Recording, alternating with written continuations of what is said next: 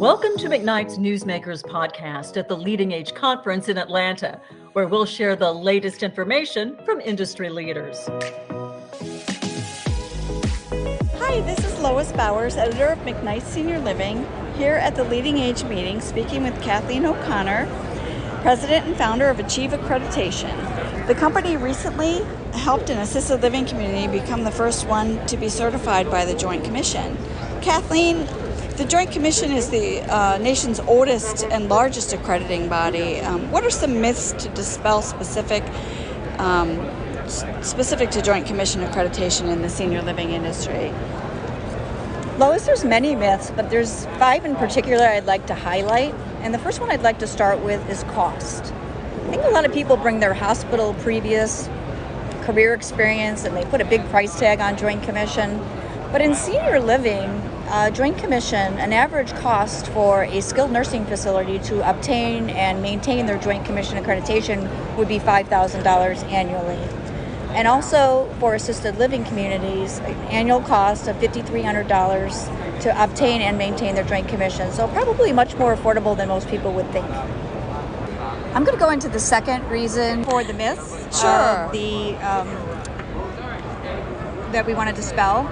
The first one is that it is not really a player in the senior living industry.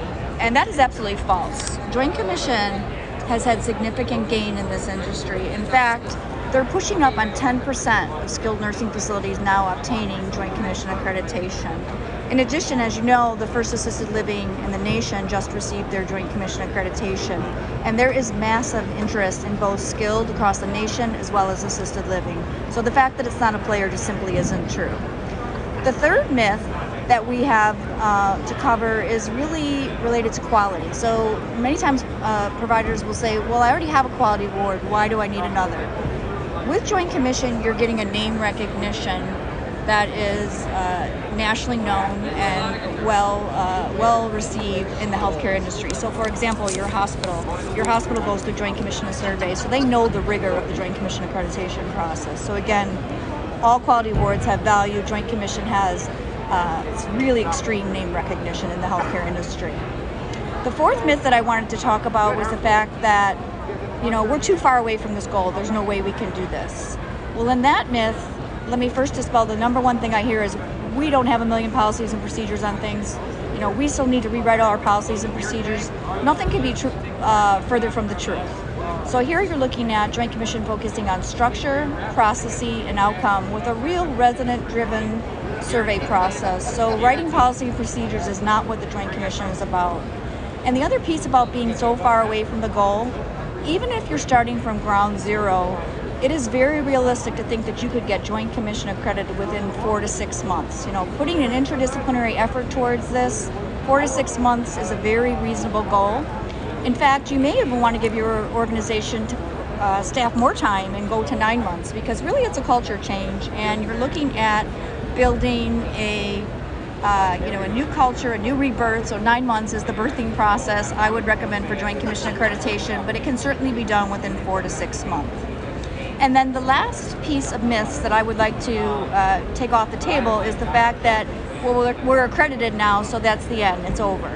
Nothing could be further from the truth. Once you're accredited, that's when the work really begins, because you're going to be putting this into your infrastructure, your quality programs, your safety programs, and you're going to reap the rewards of this for decades to come. Great, thank you.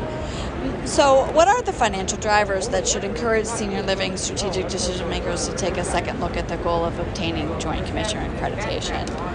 There are definitely some financial drivers that really have made senior living providers take a second look at Joint Commission, Lois. And the first one that I would point to is Medicaid reimbursement. So several states and many more are in conversation to provide Medicaid reimbursement incentives for Joint Commission accreditation. And that's about as big as a third-party driver as you can get when you attach it to dollars. So that's exciting for the skilled nursing facility world. And again, growing interest in that in other states. The other financial driver would be your relationships with your third-party payers. So the role of third-party payers, obviously that's an important relationship for providers. And in this role, You're in conversation with your providers. You're elevating your reputation with your Joint Commission accreditation, but even saving time. So, for example, your third-party payer is a part of that relationship may ask you for audits throughout the year. And by the fact that you have Joint Commission accreditation, many times you can minimize those audits, or in fact, some cases eliminate them altogether. So that's a real caveat for why Joint Commission makes sense with third-party payers. Another important one that, again, attaches to dollars is that hospital discharge planners. So hospital discharge planning, the relationship equals potential census. Potential census is increased by a greater in strength to that relationship, and nothing says quality like Joint Commission. Joint Commission is the survey body that the hospitals all are familiar with and who they work with, so great name recognition there on the rigor of that survey process. So again, a great way to tie potential for census building. And then the last piece that I would point to as a financial driver is, competitors. Either you're going to be keeping pace with your competitors and getting Joint Commission accreditation, or you've made the strategic decision to exceed as a distinguishing factor and go ahead and obtain Joint Commission in your geographic zone as one feather in your cap that would put you above and beyond the place down the street. So it's something for both assisted living and skilled nursing providers to think about. Thank you. And what are some of the other value-added reasons that senior living strategic decision makers should consider for Joint Commission accreditation?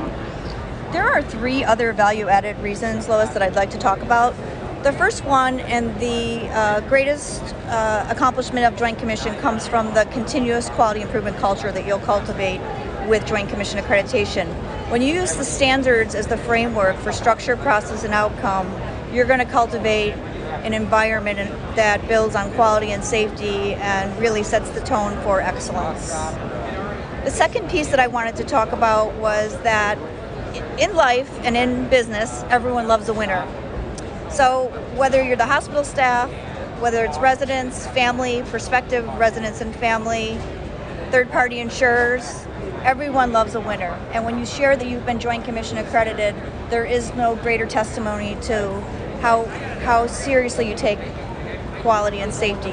You voluntarily held yourself accountable to achievable optimums versus minimal level of standards. So in doing so, you've really said a lot about how your organization outreaches and stretches for stretch goals to improve themselves in all that they do. And then the last piece that I think is value added, I'm going to invite all senior living providers to take a fresh look at Joint Commission.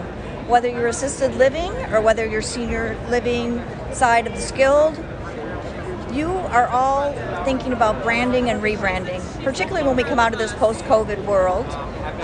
Maybe you're an organization who wasn't thrilled with your star rating. Maybe you're an organization that has no star rating and want to get your reputation going with third-party payers or in the industry. Or maybe you're a new owner and you'd really like to reestablish yourself in a community with hospitals and get your name on the map.